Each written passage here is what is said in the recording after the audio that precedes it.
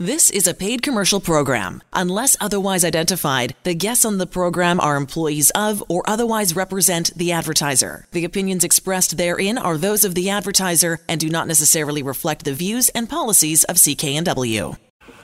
Welcome back to Vancouver Consumer on this soggy Saturday afternoon. On the West Coast, I'm Sterling Fox. In just a very few moments, Stuart Zuckerman, founder and senior partner with the Zuckerman Law Group, will be in studio to take your calls and talk about family law matters, divorce, custody, child support, division of assets, all the issues that come up when relationships go sideways. But first, here are some more of the week's top consumer stories we've been following, and I must admit, this one caught me a little off guard.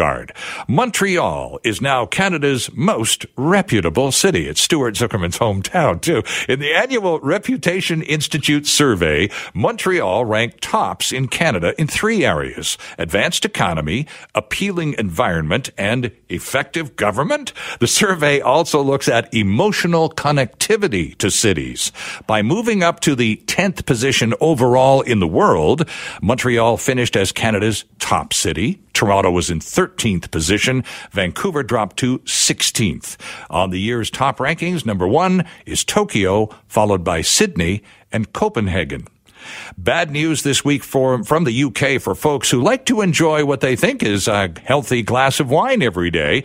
A large new global study published in The Lancet has confirmed previous research showing there is no safe level of alcohol consumptions. The researchers admit moderate drinking may protect against heart disease, but found that the risk of cancer and other diseases outweighs those protections. Using data from 15 to 95-year-olds, the researchers compared people who did not drink at all with those who had 1 alcoholic drink a day. They found out that out of 100,000 non-drinkers, 914 would develop an alcohol-related health problem such as cancer or suffer an injury. But an extra 4 people would be affected if they drank even 1 alcoholic drink a day. The survey people quickly added, well, most people don't drink just 1 per day, thus the concern. And here's their bottom line. The strong association between alcohol consumption and the risk of cancer, injuries, and infectious diseases offset the protective effects for heart disease in the study. Although the health risks associated with alcohol start off being small with 1 drink a day, they can rise rapidly as people drink more. The study shows that British women drink an average of 3 a day and rank 8th in the world of highest drinkers. British men came in at 62nd. 195 countries were included. Canada didn't show up anywhere. Alarming. And here's a final thought from one of the study's lead authors. Quote, given the pleasure presumably associated with moderate drinking, claiming there is no safe level does not seem an argument for abstention. There is no safe level of driving, but the government does not recommend that people avoid driving. So, come to think of it, there is no safe level of living, but nobody would recommend abstention. Depending on how you look at it, United Airlines has big news, or maybe disappointing news, for travelers who are selective with their seating assignments.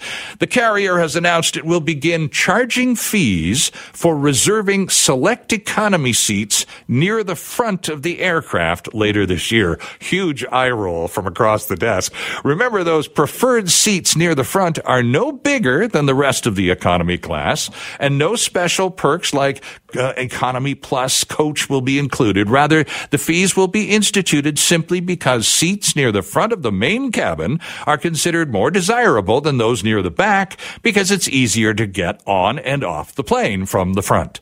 With the move, United now joins American and Delta. A United representative confirmed the seats will be behind the Economy Plus row and will be available for preferred customers free of charge. However, the rest of us peons will pay, and the policy will go into effect later this year. United did not reveal an exact date or reservation cost for securing a preferred economy seat.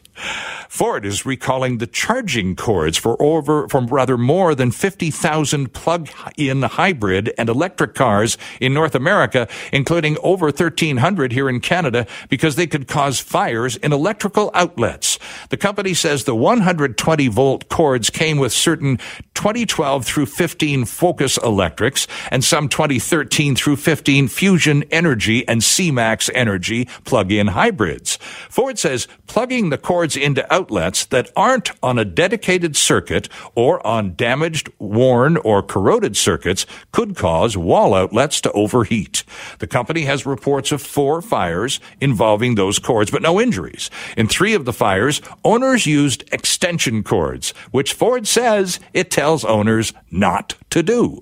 Dealers will replace the cords with ones that can sense high temperatures and shut off charging if necessary, and owners will be notified by mail starting next week. Ford says owners can keep using the original cords, but should follow the owner's manual instructions that spell out the requirements for wall-outs. In other words, don't plug the cord in where the manual says you shouldn't. Those are some of the week's top consumer stories. We'll look at a few more later on in the show. A quick break here, and then Stuart Zuckerman returns to the program to take your calls and answer your questions on family law matters. Coming up in just a few moments. Andrew, it's going to happen anyway. Let's open the phone lines right now for Stuart, 604-280-9898. We welcome your calls, and we'll get to Stuart Zuckerman right after this on Vancouver Consumer. Stuart Zuckerman is in studio. Mr. Zuckerman is the founder and senior partner with the Zuckerman Law Group, with offices in Surrey and in Yaletown in downtown Vancouver. Good to see you again, Stuart. Congratulations are in order. Since the last time we met and talked on the radio, you've become a married man. Yes, indeed. Great to be here, Sterling. You can see I'm wearing my wedding ring on my... He's been flashing it around to anybody who'll look at it. I'm very proud to be married. I have a lovely... a wonderful, caring wife, Elena, who's very sweet, and I'm very happy to be married to her and be a married man now. Now, good for you. Back in 2013, roughly 5 years ago, the British Columbia legislature, I assume would be the point of origin, approved major changes to family law practice and family law period in BC. So these changes have been around with us now, Stuart, for 5 years. Yeah. Of the changes that came in 5 years ago, what are the ones that people today still don't appreciate or understand? Yeah. Well, so I think the biggest, so in March of 2013, the Family Law Act came into force and replaced the Family Relations Act.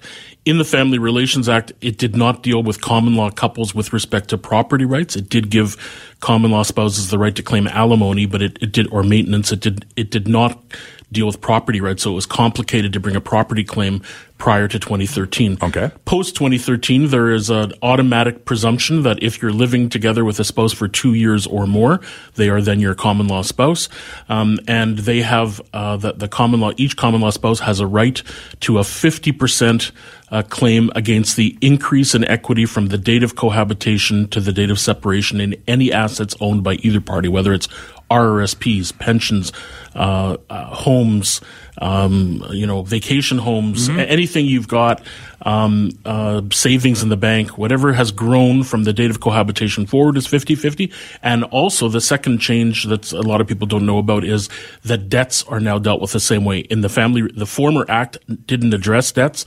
The current act says that any debts that grow from the date of cohabitation forward, it's the growth in debt from the date of cohabitation forward of either spouse, is subject to a 50-50 split between the parties in terms of responsibility for the debt. So by way of summary, could one say that effective 5 years ago in 2013, the law formalized all of the rights and privileges of married people and gave them to cohabiting people who weren't formally, in the eyes of the law, married? In a sense, yes, but in another sense, no. Under the old act, under the Family Relations Act, the way the legislation approached the matter was that all assets of either party are family assets, and they're subject to that 50-50 claim, unless that would be unfair. So each spouse would have a 50-50 claim, even in the equity that existed prior to the cohabitation under that act. But under this act, yes, it gives common law couples the rights of married couples, but it changed both for married couples and for common law couples, that now there's a starting point. It's not 50% of the equity in the house entirely. It's only the equity that has grown from the date of cohabitation forward, whether you're married or not. Gotcha. It's from the date that you start living together, that growth in equity is what's subject to the 50-50 split. And I would guess from the resolution point of view, it certainly makes your job easier because there are clearer guidelines to work with. There are, and the Act itself also incorporates terms about mediation, where one party can force the other party to attend mediation to try to settle things rather than going to court. So you can issue a notice to mediate under the new Act and force the other party to sit down before you go to court and try to negotiate things. So the new Act does focus on trying to settle out of court as well with mediation and collaborative agreements and things of that nature. Right. Our phone lines are open, and we open them knowing full well that it will get real busy when Stuart Zuckerman shows up. They always do. 604-280-9898 is the number to join us. 604-280-9898. And let's go to Jesse in Vancouver, who's the most patient on the phone board. Jesse, good afternoon. Good afternoon, Sterling. Thank you so much. Mr. Zuckerman, this is before your time, but you may have heard about it. In the 60s, we used to live in communes with 2 or 3 other men or women. And in my 90s, I'm thinking of doing the same thing. I found a man and 3 women, and we'll just share a house. Now, in that kind of situation, it gets tricky because when the marriage happened only by registration, I would know how many marriages I can have at any one time, and there was a maximum of 1. Right. But now I don't know. Potentially I could end up with 4 marriages. There's 1 man there, and there are 3 other women. How would the property issues be handled in a situation like that? Just 2 minor points to keep the situation simple. There are no children involved. Okay. And I have never presented either the man or the other 3 women as my spouse in any social setting. All right. Okay. I think we've already are able to give the award for the most unexpected call of the day. First off to Jesse right here. Stand by, Jesse, and we'll let Stuart answer your call. So it's certainly an unusual situation. The safest solution to that situation to prevent any future problems would be to enter into a written agreement with all 4 or 5 parties where they in something like what's called a cohabitation agreement, you can clearly set out that either that you're not spouses or that you're not financially dependent on each other. Each party can waive any claims in the future to spousal support. Parties can waive or limit or delineate exactly what their property rights would be for the property that's being used to house everybody.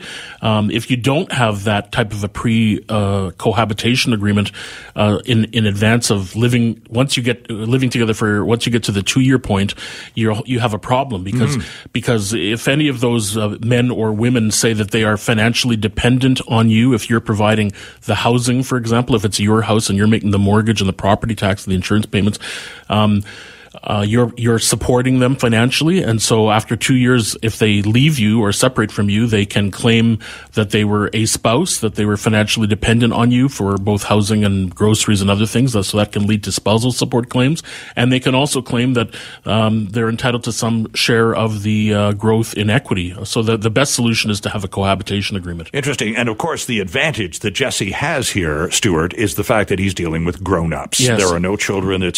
We're talking mature individuals who are seeking a different solution to enjoy their golden years. And so an accommodation is possible. Yeah, it doesn't, in order to be a spouse under the Act, you don't need to be having sex with the person. It can be simply that interdependence between the 2 parties living in the same home. So that's why you need to be careful, and getting a cohab agreement would be the best solution. Yeah, spell out all the details for everyone to see and understand, and then sign it. And then there's no miscommunication or misunderstanding, etc. That's the best solution. Okay. Let's go to Rachel in Vancouver. Thank you for waiting, Rachel. Good afternoon.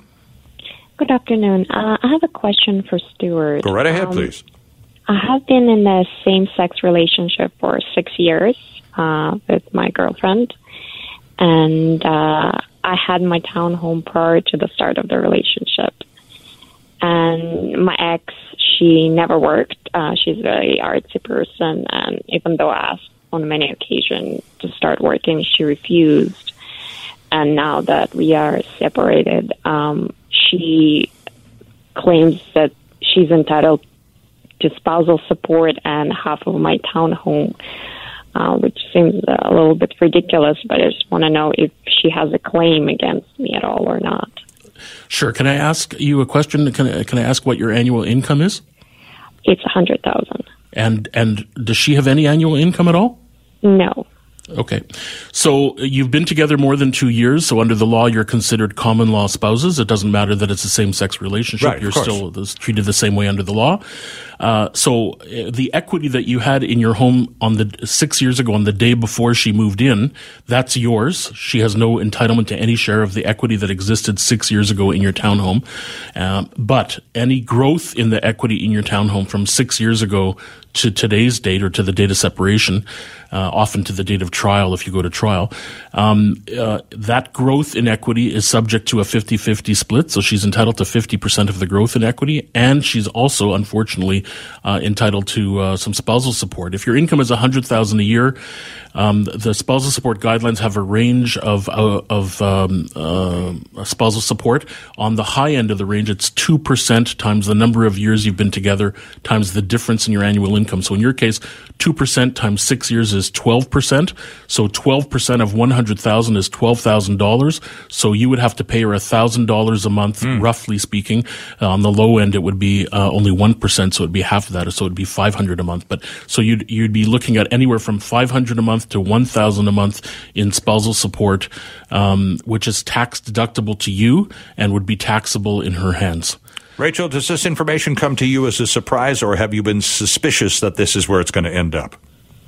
Well, I was kind of hoping it's not the case. So I guess I'll have to deal with this now. Well, and it sounds like you're going to probably need the advice of a good lawyer. There are yes, sure, I think so. Rachel, there are circumstances where that 50-50 division can be something other than 50-50, and that is if you can establish that it would be substantially unfair to be 50-50, and that means more than unfair. So the best thing to do would be to meet with a family lawyer and discuss all the circumstances of your financial arrangements over the last 6 years, including any discussions the two of you had about finances during that time. It may be that that based on the discussions you've had, if there have been some verbal agreements about how you're dealing with finances, you may be able to argue for something other than 50-50. But that is certainly the presumption and the starting point for the court. Thank you very much. You're welcome. And by the way, Rachel, Mr. Zuckerman's company is the Zuckerman Law Group, and you can find them online at zuckermanlaw.ca. And the phone numbers and all the contacts, he's got the head office is in Surrey, but there's also an office in Yaletown, right downtown Vancouver. So between the two, you should be able to find an opportunity to sit down with Stuart or one of his associates. Zuckerman, by the way, Rachel, is spelled Zukkerman. And thank you very much for your call this afternoon. Much appreciated. We're going to get a call coming in from Campbell River. We got more from Vancouver. 604-280-9898. We're going to break for the news at the bottom of the hour in a few seconds here, Stuart. Court. You talked about going to court as a possible date when you were explaining terms and conditions to Rachel. How important is it when you seek the services of a lawyer in a family law matter that individual, he or she, goes to court and has a track record in court? Oh, I think it's important. If you're going to end up in court, you definitely want a lawyer that has some experience before our courts and has been practicing for some time, ideally before the courts. There are some things where you can go with a junior lawyer that doesn't have a lot of court experience. Things like child support and spousal support are very easy to determine, so you don't need a senior lawyer. But property division is a complex area that you definitely need a more experienced lawyer who has a lot of court experience. And some of the best in Vancouver can be found at zuckermanlaw.ca. We'll break for the news and lots more still ahead on Vancouver Consumer. Welcome back to the program. I'm Sterling Fox, joined in studio by Stuart Zuckerman, the founder and senior partner of the Zuckerman Law Group, with offices on 152nd Street in Surrey and on Mainland Street here in Vancouver's Yaletown, just a few blocks from CKNW. Stuart, lots of callers on the phone board. If you'd like to join the conversation, you are certainly welcome to do so. 604-280-9898 as we go forward talking about all matters relating to family law. And we're going to start on the island this time around in Campbell River. John, thanks for waiting through the news. We appreciate that very much. Good afternoon. Good afternoon. Go ahead to Stuart Zuckerman, please. Yes, I just wanted to call in and let your listeners know how good of a job Stuart did for me over the past 3 years. Oh. Okay. Hi, John. Glad to hear you. Go ahead. I ran into some issues where I was removed from the family home 3 years ago, and I've worked with Stuart. He's worked with me to help me get back into the family home and to also get my kids back. And he's represented me on a number of instances since then as well. Yeah, I'm glad that you called in John. John had an interesting case, and he is one of the testimonials on my radio ads. You'll hear John's voice, and there's also a TV ad that's with a TV actor based on John's story, and this happens all too frequently, where one spouse goes into court and alleges abuse. Mm-hmm. They may say there's you have an affidavit sworn saying that my spouse is emotionally abusive, financially abusive, right, physically abusive, and in John's case, his spouse alleged those things, but put no evidence in about any actual occurrences of any violence or any physical interaction or any examples of what were the episodes of emotional or financial abuse. She just made these bold claims, and a lawyer went into court what's called ex parte, that means without notice to the other party, and said to the judge, here's my client, she's in a women's shelter, and her affidavit says that repeatedly that the husband was repeatedly physically, emotionally, and verbally abusive to her and the children, and so she wants back in the home,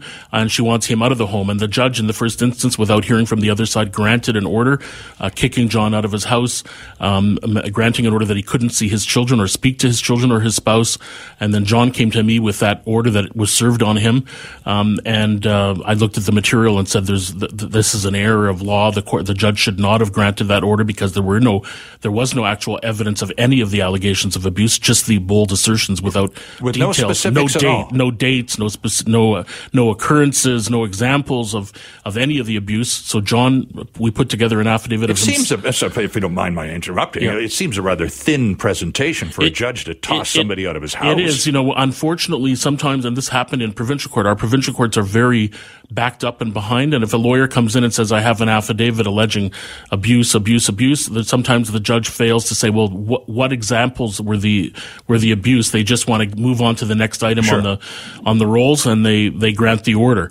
And that's what happened here. We went to Supreme Court for John. We had his affidavit explaining that he had been as much involved, in fact, more involved than his spouse in the care of the children. He made the children breakfast every morning. He took them to school. He was involved in all their activities during the week. And we had notes from the wife confirming that were left to him during the marriage. And the judge overturned that order and granted John access back to the home. And in fact, primary care and decision-making over the children was granted to John. Costs were awarded against his spouse for the bringing the kind of frivolous application that she had brought and having it overturned. And she subsequently brought more applications and lost. And John said you had acted for him on a number of occasions. Yes. So there were several subsequent applications. And then finally, when we had a trial date set, which would have cost John, with me handling it as a senior lawyer, probably between $80,000 and $100,000 for me to go to court for a week-long trial or more than a week. We ended up negotiating a settlement and avoided a trial and settled the whole case. And John was able to buy out his spouse and keep his home and keep his children in his primary care. And he's a great dad. I've known John for many, many years. He's a friend of mine from 20 years ago originally. And he's a great dad to his kids and very involved. And he continues to be involved and primarily caring for his children. And John, quite an emotional, roller coaster ride to have to go through with all of the allegations of abuse. I mean, that's very serious sounding stuff. Regardless of whether evidence was offered in support of it or not, it still must have hit you right across the forehead like a 2x4 when that came down. It sure did. I mean, that's exactly the feeling I had, was just that, right? Completely unexpected, and and all respect against you as a male in those situations, right? Because most of the time the kids go with the women, and there are cases where men are the abusers, and in this case I wasn't, but it's an uphill battle. Yeah. And how long a process did this all take? It took the better part of 2 years, 2.5 years. 2 years, yeah. Yeah, it took a long time till the trial date was set. So, yep.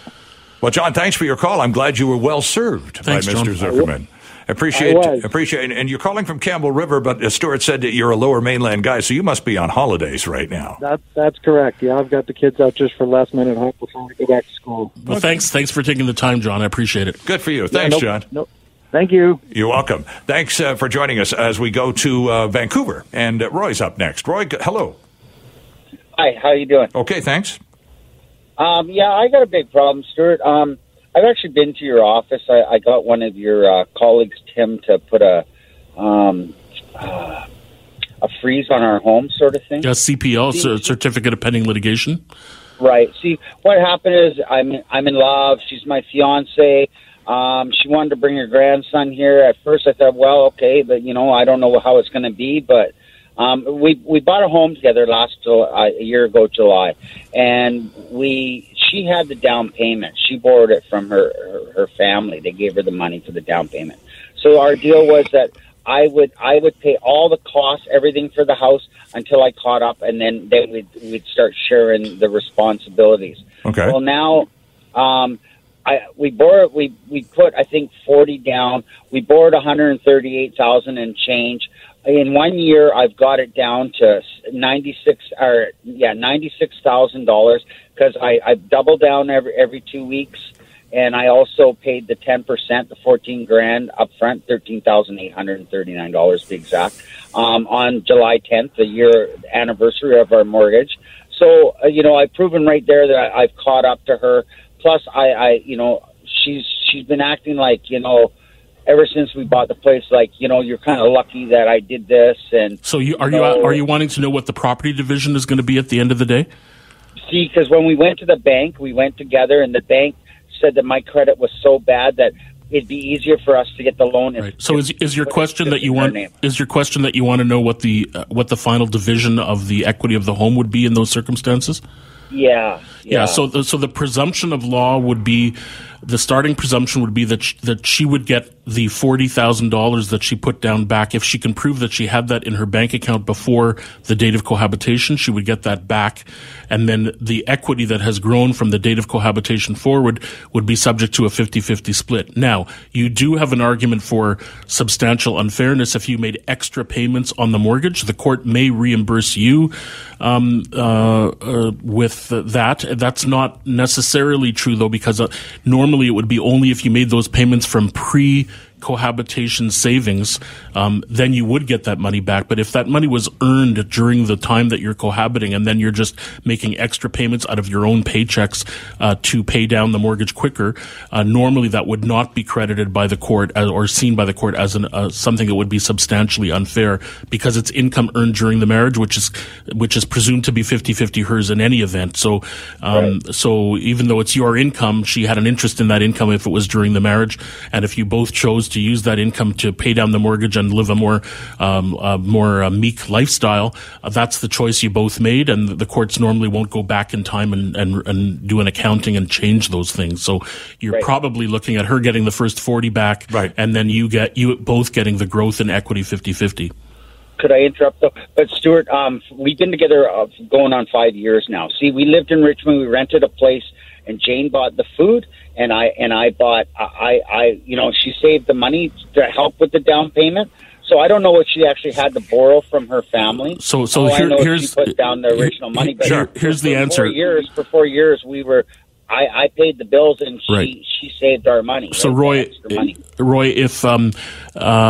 if the money if the $40,000 that she put down was saved by her during the cohabitation, then she would not get that $40,000 back. That would be the whole equity would be divided between you. If she borrowed money from her family and can prove that it was borrowed money either through IOUs or through a ledger the parents kept or loan payments that she made back to them, then that if it came from premarital money from outside the family, that money would be excluded. But if the $40,000 was just her own savings during the time that was built up during the time you were together, then that would not be excluded. She has to prove from her bank accounts what she had pre-cohabitation that went into the down payment in order to get that exclusion. Roy, thanks very much for the call. Appreciate it this afternoon. And I wanted to talk about you're talking about arrangements that happen between people when they cohabit, when they begin to live together, or perhaps, Stuart, more accurately, the lack of arrangements between people. That's the problem. The need, what couples need to learn when they're living together is that they should put in writing what their arrangements are. I can tell you that one of the most frequent things that happens is the parents of either the husband or their wife either gift or loan money to the couple to buy their first home. So they might give them a $50,000 or $100,000 loan or gift for the down payment on their first home. But what ends up happening is that in order to get that, for the couple to qualify for the mortgage, the bank says we need a letter confirming that this $100,000 coming from your parents is a gift. So they sign a gift letter to the bank saying we have gifted this money and it's not a loan in order for the couple to qualify for the mortgage, and that can be used later to prove that it was a gift rather than a loan. Sure. So what you really need is an IOU signed by the couple to the parents saying we confirm that you have loaned us $100,000 and that we will pay it back, and that if we ever sell the home, you'll get paid back. That then there won't be a dispute over whether that money was a gift or a loan.